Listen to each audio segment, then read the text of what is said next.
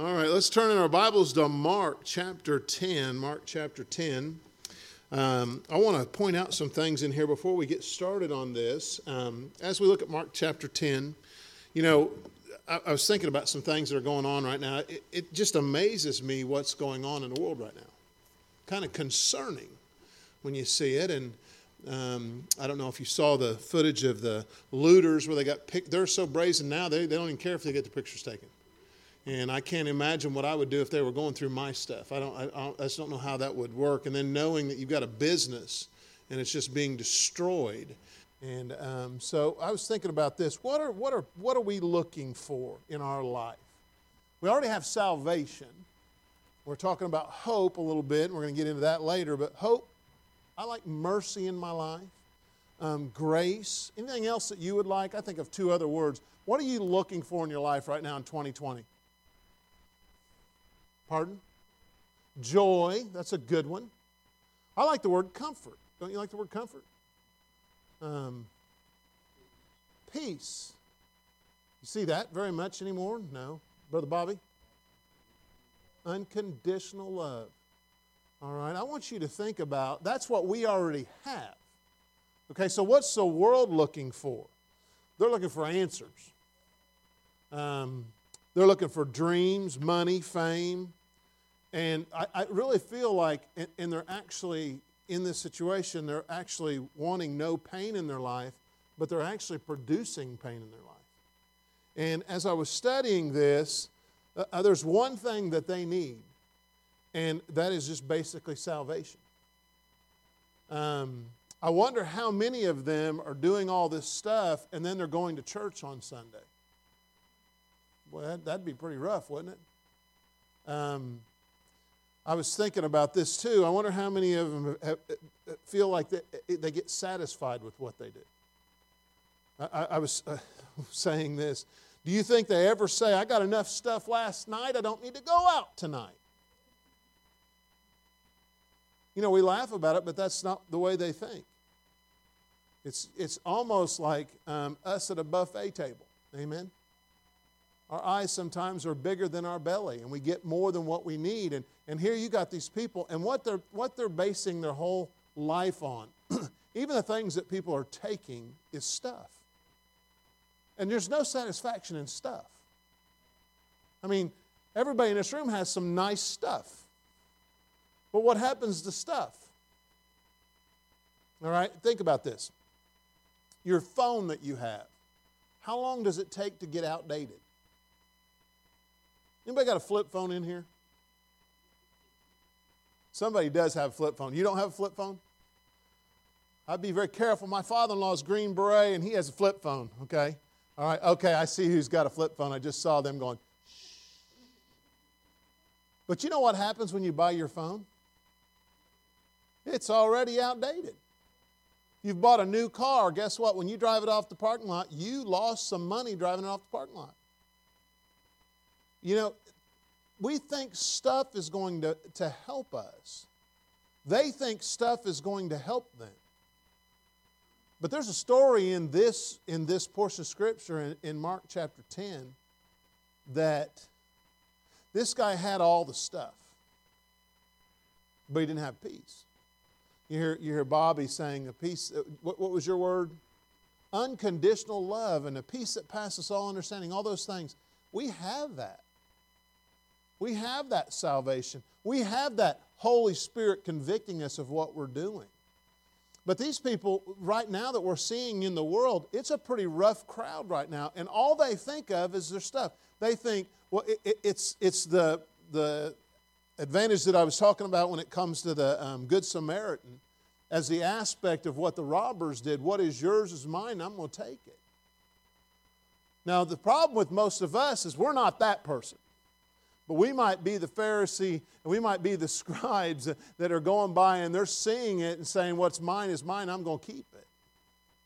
What we need to get back to what the Good Samaritan was. What is mine, I'm going to give it. And what is mine is thine, I'm going to give it. So we've got to get back to understanding what's going on. So here comes Mark chapter 10, and people think that stuff is going to make them happy. I remember thinking, if I only had this. I mean, my mom and dad, we always got we got it when it was going out of style, not when it was coming in style. I remember when the Atari systems came out. I'm probably dating myself. Russ, do you remember when the Atari stuff came out? And I remember back in the 80s, Atari stuff came out, and they had those really neat graphics called Space Invaders and Asteroids and all these other things. I remember I'd go over to my neighbor's house, and they'd have one, and they could play real well, and they'd say, let's play a game, and he would sit down, and it literally would take him an hour and a half to play his game. Then he'd say, okay, it's your turn, and Bernard, I'd get up, and I'd last for about 20 seconds. And then he'd say, okay, it's back to my turn. I was like, this is not fun to watch. We didn't get things till they were going out. And so stuff, if you just think about some of the stuff that we have, that's what people are thinking they can get, and everything's going to be better if they get stuff. So look at Mark chapter 10, and I want you to come with me in verse number 23. And here he's going to tell the story.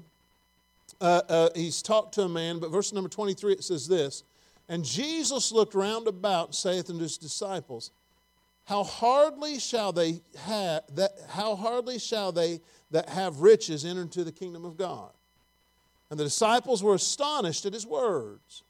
But Jesus answered again and saith unto him, children, how hard is it for them that trust in riches to enter into the kingdom of God? And then in verse number 25, he's going to give you an illustration.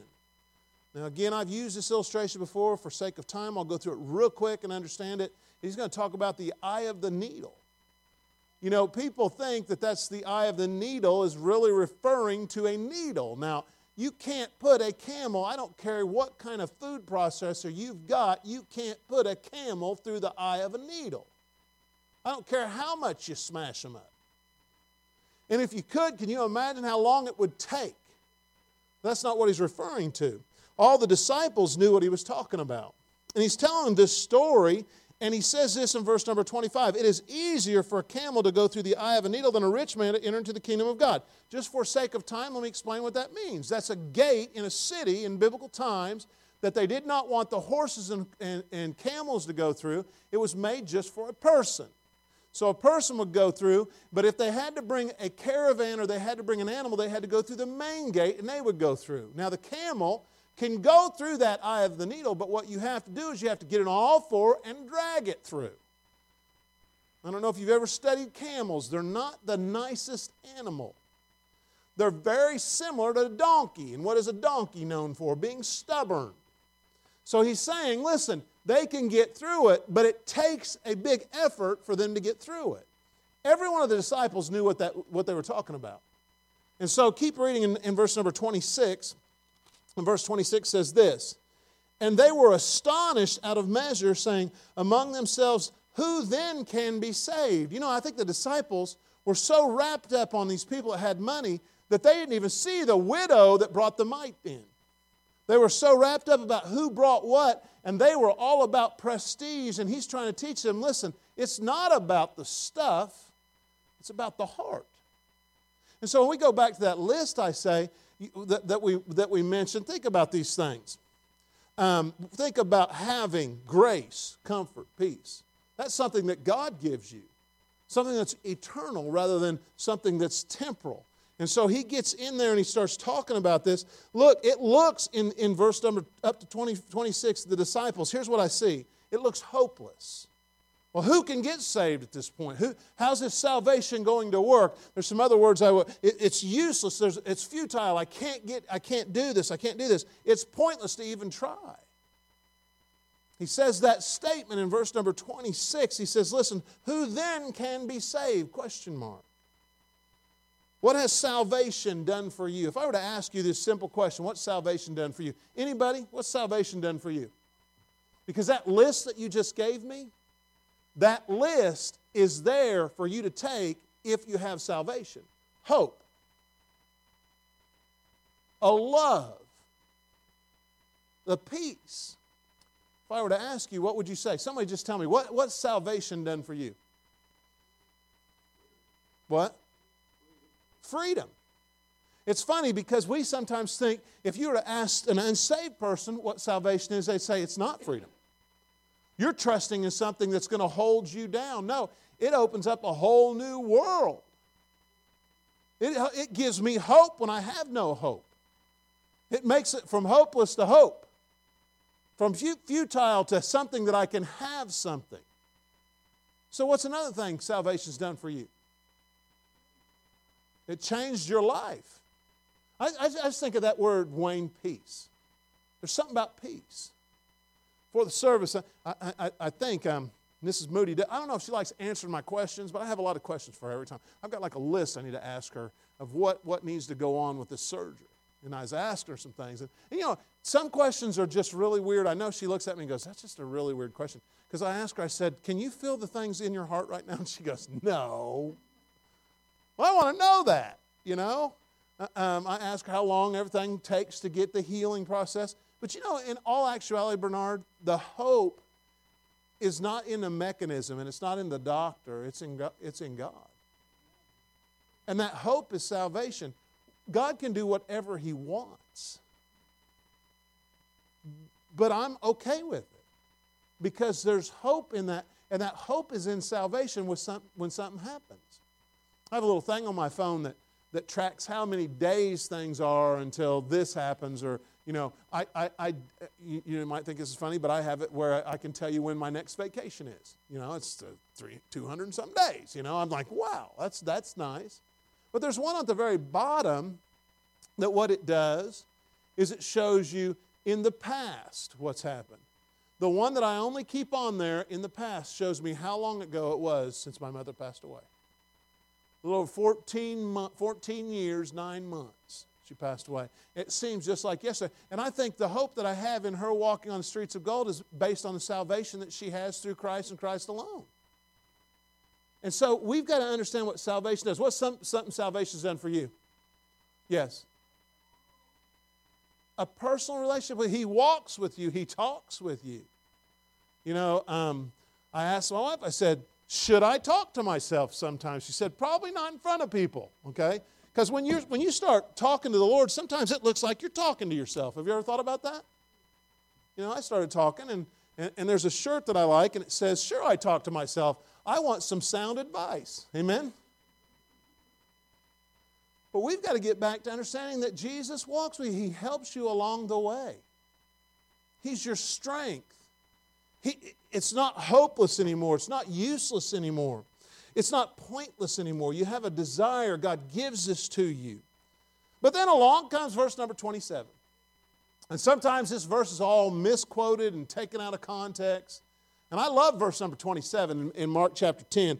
If you're underlining anything, I'd underline 4 words in this verse. In verse number 27 it says, after they ask that question, who then can be saved? And Jesus looking upon them saith, with men it is impossible. If you're trying to get stuff with stuff and you're trying to get everything in there and you're saying everything, if I just had all this stuff, if I had all this money, if I had all this fame, everything would be okay. I'm telling you, it's a useless life. But if you look at this, it says, listen, there's nothing that you can do. But look at the next 4 words. But not with God. See, we sometimes look at the last part, for with God all things are possible. I love that part of the verse. But Wayne, I really like the part that says, but not with God. Not with God. What story brought this passage apart? When you think about all these things that Jesus is saying, and it says, and Jesus looking upon them saith, with men it is impossible, but not with God, for with God all things are possible. Tell me one thing God can't do. And I know He can't lie, and I know He can't sin. But if you really think about what He created, it's amazing to me. You know, I think of the animal kingdom. I don't know what that thing was called. Daniel and I and Teresa, we saw something on the building over here. I don't even know what it was. He found out what it was. Daniel can find out anything on the internet. But it literally looked like a worm inside of a pine needle. I was like, what is that? And I thought it actually was one stuck inside. I wanted to pull it apart. I'm glad I didn't, because it's actually hooked to it. I didn't know what it was. I had never seen one before. You know, you think about how God created the animal kingdom. Aren't you glad that you weren't the creator? Because we're not as defined as who God is. I mean, if I say one word, I'm going to say an animal. You tell me what you think of. A giraffe. What do you think of? A neck. Tall. All right? If I were to say skunk, what would you think of? Stink. If I were to say rabbit, what would you think of? Hop. All right? If I were to say porcupine, what would you think of? Needles. I mean, you think about all these different things, and it's because God has a creation that is amazing. And with God, all things are possible. You know, I don't know why He made certain animals. A groundhog. Why did God make a groundhog? All it does is destroy things. If you've got a garden, do you like groundhogs? No. And chipmunks, I know they're cute, but they'll destroy things. I think it's funny when my dogs try to chase one, they think those things can run so fast. I know they're running for their life, but you know, they're just running. The dogs are chasing as fast as they can, and they're going all over, and I just think, man, God made all these different animals because with God, nothing is impossible. Never forget, we went to a place. How many of you have been through one of those places where you drive through and you feed the animals out of your car? Anybody been to one of those? They used to have a bunch of emus and they have zebras and all these other things. Well, I remember one time I thought it was going to be funny. I had a water buffalo came up to me and I started feeding a water buffalo. And I thought, you know what I'm going to do? I'm going to see what he can do. And I poured a bunch of food in his mouth and a couple of them went down his nose. And I thought that was funny. I was like, until he went all over me. That wasn't funny anymore. And then I remember my sister, you know those locks on your windows you can do? She was sitting right beside me, TK was, and she had a bucket of food and she was feeding the emus. And emus are scary when they look at you. They got the red eyes and they're looking at you like they're going to kill you. And I remember sitting there going, and I pushed that button that locked her window down. And she's like, look, this thing's scaring me. And I was like, that's okay. When she wasn't looking, I took a bunch of food and just threw it in her lap. That emu started going and just tacking her legs. Get out of here, get out of here. I said, there's no way I'm leaving. I'm watching this. You ever been in a situation you think, man, God created everything neat, didn't He? He knew exactly what He was doing. And I'm so thankful that God's that way. But that little statement in it that says, but not with God. What brought this story about? Well, let's go back and let's see this. And I want you to go to Matthew chapter 10. I had to flip the page back, but I want to start in the first part of this story. How did we get to this point in this story? Well, in Mark chapter 10, the first thing deals with husband and wife, and they're trying to trick him, trying to tempt him in verse number 2. And then they talk about a young child. They're bringing a young child to him, and they're trying to get the young children away. And he says, listen, don't take the young children away. And then in verse number 17, the story kicks in. And here comes a man in verse number 17, and it says this, it's a rich young ruler. Everybody knows it as that. But look at verse number 17. It says, and when he was gone forth into the way, there came one running and kneeled to him and asked him, good master, what shall I do that I may inherit eternal life? Verse number 18, and Jesus said unto him, why callest thou me good? There is none good but one, that is God. Verse number 19, thou knowest the commandments, do not commit adultery, do not kill, do not steal, do not bear false witness, defraud not, honor thy father and thy mother. It's interesting when Jesus is talking to him that he only mentions the ones that have to do with people. He doesn't mention the first 4 that have to deal with God, because it was something people would be able to see, rather than have you ever had another idol? Have you taken the Lord's name in vain? All these other ones. So he says this, and he says in verse number 20, it says, and he answered and said unto him, Master, all these have I observed from my youth. Then Jesus, beholding him, loved him, and said unto him, one thing thou lackest, go thy way, sell whatsoever thou hast, and give it to the poor, and thou shalt have treasure in heaven, and come, take up thy cross, and follow me. And he was sad at the saying and went away grieved, for he had great possessions. There's that stuff that people have. Verse number 23, and Jesus looked round about and saith unto his disciples, how hardly shall they that have riches enter into the kingdom of God. And the disciples were astonished at his word, but Jesus answereth again and saith unto them, children, how hard is it for them that trust in riches to enter into the kingdom of God? You know, and then he goes into the eye of the needle. I want to point out three things that he had a difficulty with. And if you're underlining anything in your Bible, I want you to take your pen and I want you to underline 7 words in this portion of Scripture. There are 2 words together, and the last one has 3 words together. And I'm going to give you some difficulties that we have in our life. And I want to point these out, and then we'll be done. You know, the first thing he had a difficulty in seeing his need. Now go back to the verse where we started in verse number 17. Watch what happens. And he says, and when he was gone forth into the way, there came one running and kneeled to him and asked him, Good master, what shall I do that I may inherit eternal life?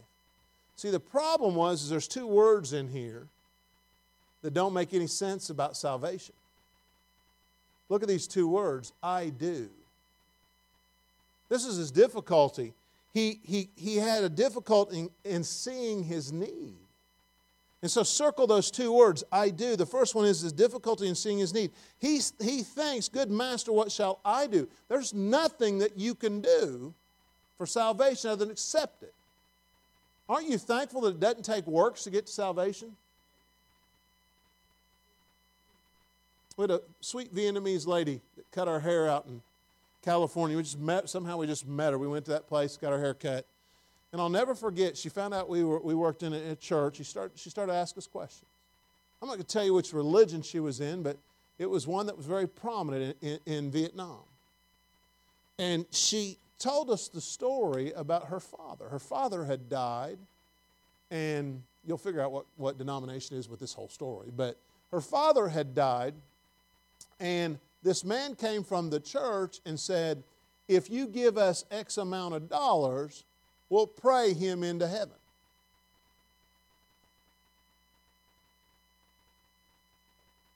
That appalls me. Because with that statement, you're saying Jesus didn't have to die. He didn't have to rise again. And I wonder how many times he changed that amount when he'd go visit different people. Think about that. Randy, if he went to some person's house, he might say, hey, they have more money. I don't think he had just a rounded amount where he said this is what it is. It's not the going rate. I wonder if he changed it depending on what kind of house they lived in. To her dad never got to go to heaven because they didn't have the money to pay for it. You'll never hear this preacher, you'll never hear anybody that preaches from this pulpit say that to anybody, because that's not what salvation's all about. And I don't know how long ago it was that her father died, but she still carried it. She still carried that thought process that someone said to her. See, when he looks at this, he says, what can I do? There's nothing you can do. The difficulty is with him. He didn't see what he could do. Look at that verse again, verse number 17. Verse number 17 says this. It says, and when he was gone forth into the way, there came one running and kneeled to him and asked him, Good master, what shall I do that I may inherit eternal life? And I think it's interesting, the first 2 words he says to him is good master. Almost buttering him up. And how did Jesus respond to the answer? He responded by saying, there is none righteous. There's none good, no, not one. But God himself in verse number 18. So the first question is this. The first statement is he had a difficulty in seeing his need. I do. The second thing he had a difficulty in seeing his sins. Go to verse number 18. It says this. It says, and Jesus said unto him, Why callest thou me good? There is none good but one, that is God. Thou knowest the commandments. Do not commit adultery. Do not kill. Do not steal. Do not bear false witness. Defraud not. Honor thy father and mother. And he answered and said unto him, now these are the 2 words you need to circle in verse number 20. Master, all these have, what's the next 2 words? I observed from my youth. Is there anybody in here that can say that? Isn't that appalling too? You know, thinking that he can do something for salvation, and on the other side of it, he said he's done everything. Well, if he's done all this, why is he asking Jesus how to get eternal life? Think that through. If he's done all these things and he's worked his way through and then he thinks he can work more to get it, it's not there. It's a difficulty that he has. And the world has these difficulties. The first one the world has, they have a difficulty in understanding that they have a need. Stuff is not the need. Then the next one, in seeing his sins, I observe these things. I like how Paul writes it. I'm the chiefest among sinners. The things that I'm supposed to do, I don't do. The things I should do, I don't do. And the things that I shouldn't do, I do.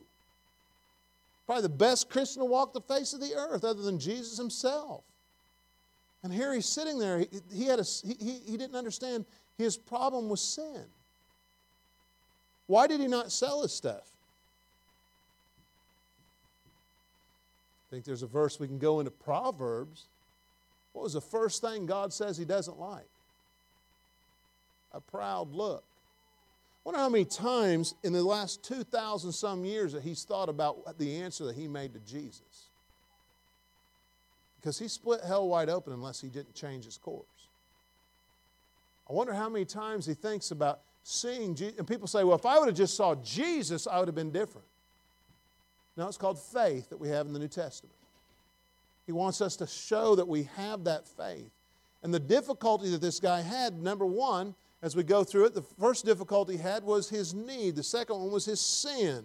I observed, I've done all those things. Anybody in this room say that? Let's just say this. How many of you have abided by all, let's not say 10 commandments, but 9 of them? I've observed them since my youth. Now that's an interesting statement too. Because most youth sin more than adults do, right? Anybody a little bit wilder when you were younger?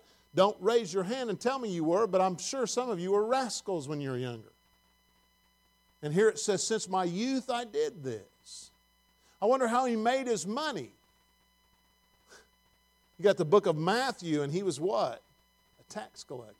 Well, the story of Zacchaeus. You think, hey, Zacchaeus was convicted when Jesus saw him in a tree. He knew what something was up. And he made sure he was going to settle this. So the first one is he had a difficulty in seeing his need. Second one, he had a difficulty in seeing his sins. And let's look at the third one. Keep reading in this. And it says in verse number 21, it says, Then Jesus, beholding him, loved him, and said unto him, One thing thou lackest, go thy way, sell whatsoever thou hast, and give it to the poor.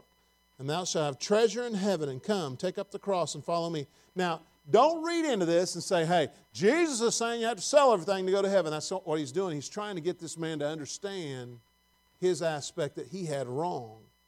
And he was sad at the saying, and he went away grieved, for he had great possessions. Now watch verse number 23. And Jesus looked around about and saith unto his disciples, How hardly shall they that have riches enter into the kingdom of God? The verse number 24 is going to give you the third thing that people have a difficulty with. Verse number 24 says this, And the disciples were astonished at his words. But Jesus answereth again and said unto them, Children, how hard is it for them, look at this, that trust in. Now here he says that trust in riches to enter into the kingdom of God. There's a lot of people in this day and age right now that think they've done a lot of good, and if they've done more good than bad, they're going to get to heaven. And God never did it that way. I am so thankful he didn't do it that way. Right? Anybody here ever had a sin in your life? Aren't you thankful? Aren't you thankful that God takes away your sins? Okay, I've got Russ, and he's the only one that's amening me, but aren't you thankful that God takes away your sin? Me and Russ, we've got a thing going right here, amen? We've done some things wrong. I know all you other people are a lot better than us, but I'm telling you, right now we've got to be thankful that God takes away our sins. There we go. We're alive again, all right? God takes away our sins.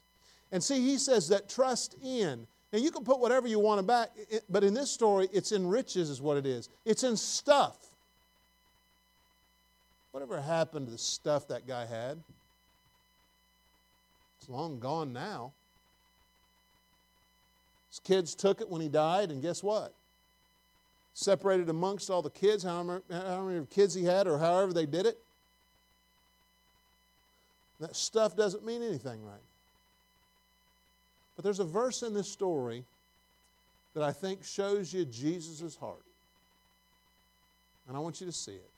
The 3 difficulties that we have. The first one is the difficulty that people have in seeing their need, their sins, and the last one, in trusting Christ and Christ alone. We can't add to it. Been watching some things on, I find things very interesting when I watch YouTube. I'll put Baptist in there, and then I was reading this story or watching this story of a man that used to be a Baptist and now he's not. I don't know what he is. He was a preacher, but I was listening to his story, and he has enough Bible to be dangerous. He seems like they talk about how much of a scholar he is. But through listening to him, I found out what he believed salvation was based upon. It's based upon baptism. I'm talking to my telephone. No one's watching me. Okay, I'm fine with that. I'm talking to my telephone, and I just want to say, hey, what about the man on the cross that didn't get baptized? Was Jesus lying at that point? Because baptism won't save you. That's a works. It's a thing that we do to show that we are trusting in Christ and Christ alone. But you know what I liked about this story? There's a verse I've already read. And this shows you Jesus' love. It illustrates John 3:16 in a different fashion. Jesus was not like us. You ever been there where you try to witness to somebody and just go, I just wish you'd get it. Do you not understand what God's done for you? That's not how Jesus did this. Here's God Himself. Watch this verse. And I read it real quick, but I want to see if you see it. Here this man comes up to him. He tells him what to do. And it says in verse number 20, after he's answered and he has lied to Jesus, and he answered and said unto him, Master, all these have I observed from my youth. Watch how verse number 21 starts. I love this verse. Then Jesus, beholding him, loved him. Jesus loved him. What's amazing about that, Brother Moody? That is verse number what? 21? How many of you believe that Jesus knows everything that's going to happen? Past, present, future. How many of you believe that? How many of you believe that Jesus loves everybody? I do. I think Jesus died for everybody and didn't die for just certain people. Everybody has that opportunity. If they want to accept Him, they can. But that's on them. But even when this man answered the wrong way, lied to him, Bernard, he still looks back and he says, listen, I love this man. See this verse? Look at this verse. In verse number 21, it shows you that Jesus loves them. But Jesus loved this man even knowing what verse number 22 was about to write about him. Let's read verse number 22. And he was sad at that saying and went away grieved, for he had great possessions. Jesus loved him even though he knew he wasn't going to do what's right. Now, I don't know if he got saved later. I don't know that. But I do know one thing, that Jesus sure does love us. I also know that there's difficulties that people have. The difficulty is seeing his need, their need that they have.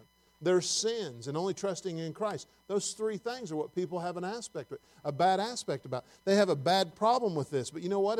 As Christians in here, I don't have a problem with me having a need. What do we come on Wednesday night for anyway? Share needs. Just a second, Brother Birch is going to come up here and he's going to have prayer requests, and you know what those are all about? Needs that we have. And I'd rather have 50 people or 60 people praying for me than just keeping that need by myself and bearing it alone. Aren't you thankful for that? Can you imagine when they go home and they take all their stuff and they loot all these things, they take people, they break things, and they go back to their house? Do you think there's peace in that? I get angered by what I see. I wonder what Jesus thinks of the whole thing. I don't have a problem with understanding I have a need. I don't have a problem understanding my sins. I battle with the flesh all the time. So do you.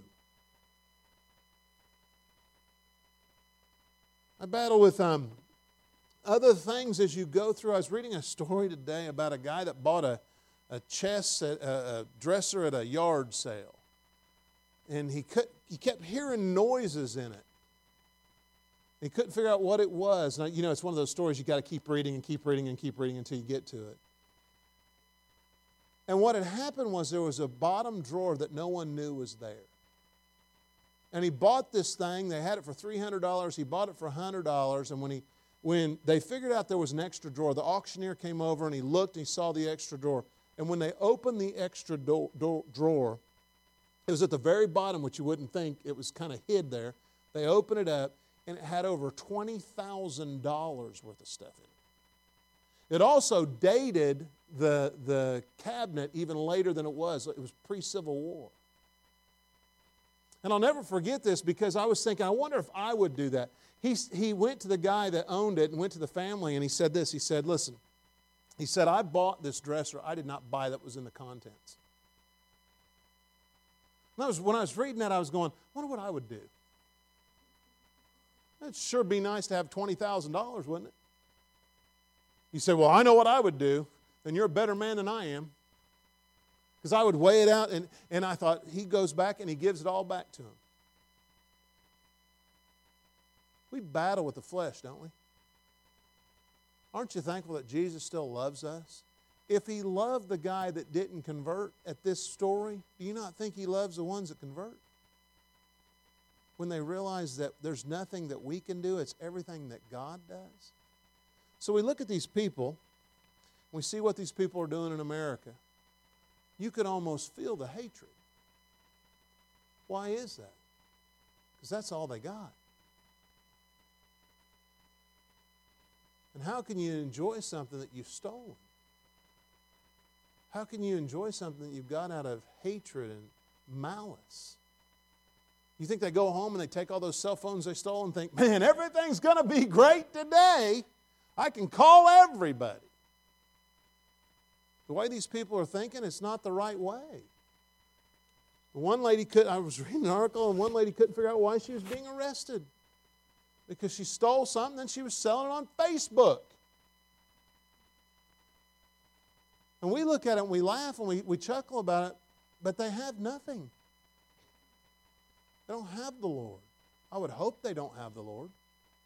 Because when I go back to my question I asked you, what does salvation give you? It gives you hope, peace, love, unconditional love, Bobby. That's amazing to have. Peace that passes all understanding. And you go through this whole list: grace, comfort, mercy, hope. And you know what? I'm so thankful that we get that through Christ. We can't expect them to act different than to act like us if they're not like us. And I'm talking about any nationality. I'm just talking about everybody that is trying to get stuff. And what's the stuff doing? This man had all the stuff that he needed. And it didn't make a difference in his life. Lord, I thank you for the hope we have in that salvation. I thank you for the ability to understand our difficulty is not in our sin, our need for you, and salvation through you and you alone. I'm thankful that you love us despite our faults and you care for us. Lord, I thank you for the ability to save me and the Holy Spirit indwell me and have the peace that passes all understanding. I don't know what's around the corner. I don't know what's around the corner for me. I don't know what's around the corner for people in this room. But I do know one thing, that you're going to walk with us and you're going to talk with us. As Lindsay said, you're there with us. And thank you for that. Thank you for the love that you show us. Thank you for the concern that you show us. And thank you for the comfort that comes along the way. Lord, may we be thankful for the salvation that you give us. In Jesus' name we pray. Amen. Before Brother Birch is going to come on up here, but I want to ask you, just one person, tell me, I'm going to get two people. Tell me what salvation's done for you lately. I'm not talking about the last 10 years. Come on up here, Brother Birch. Anybody else? Man, you guys are quiet. Anybody? We're not, yes.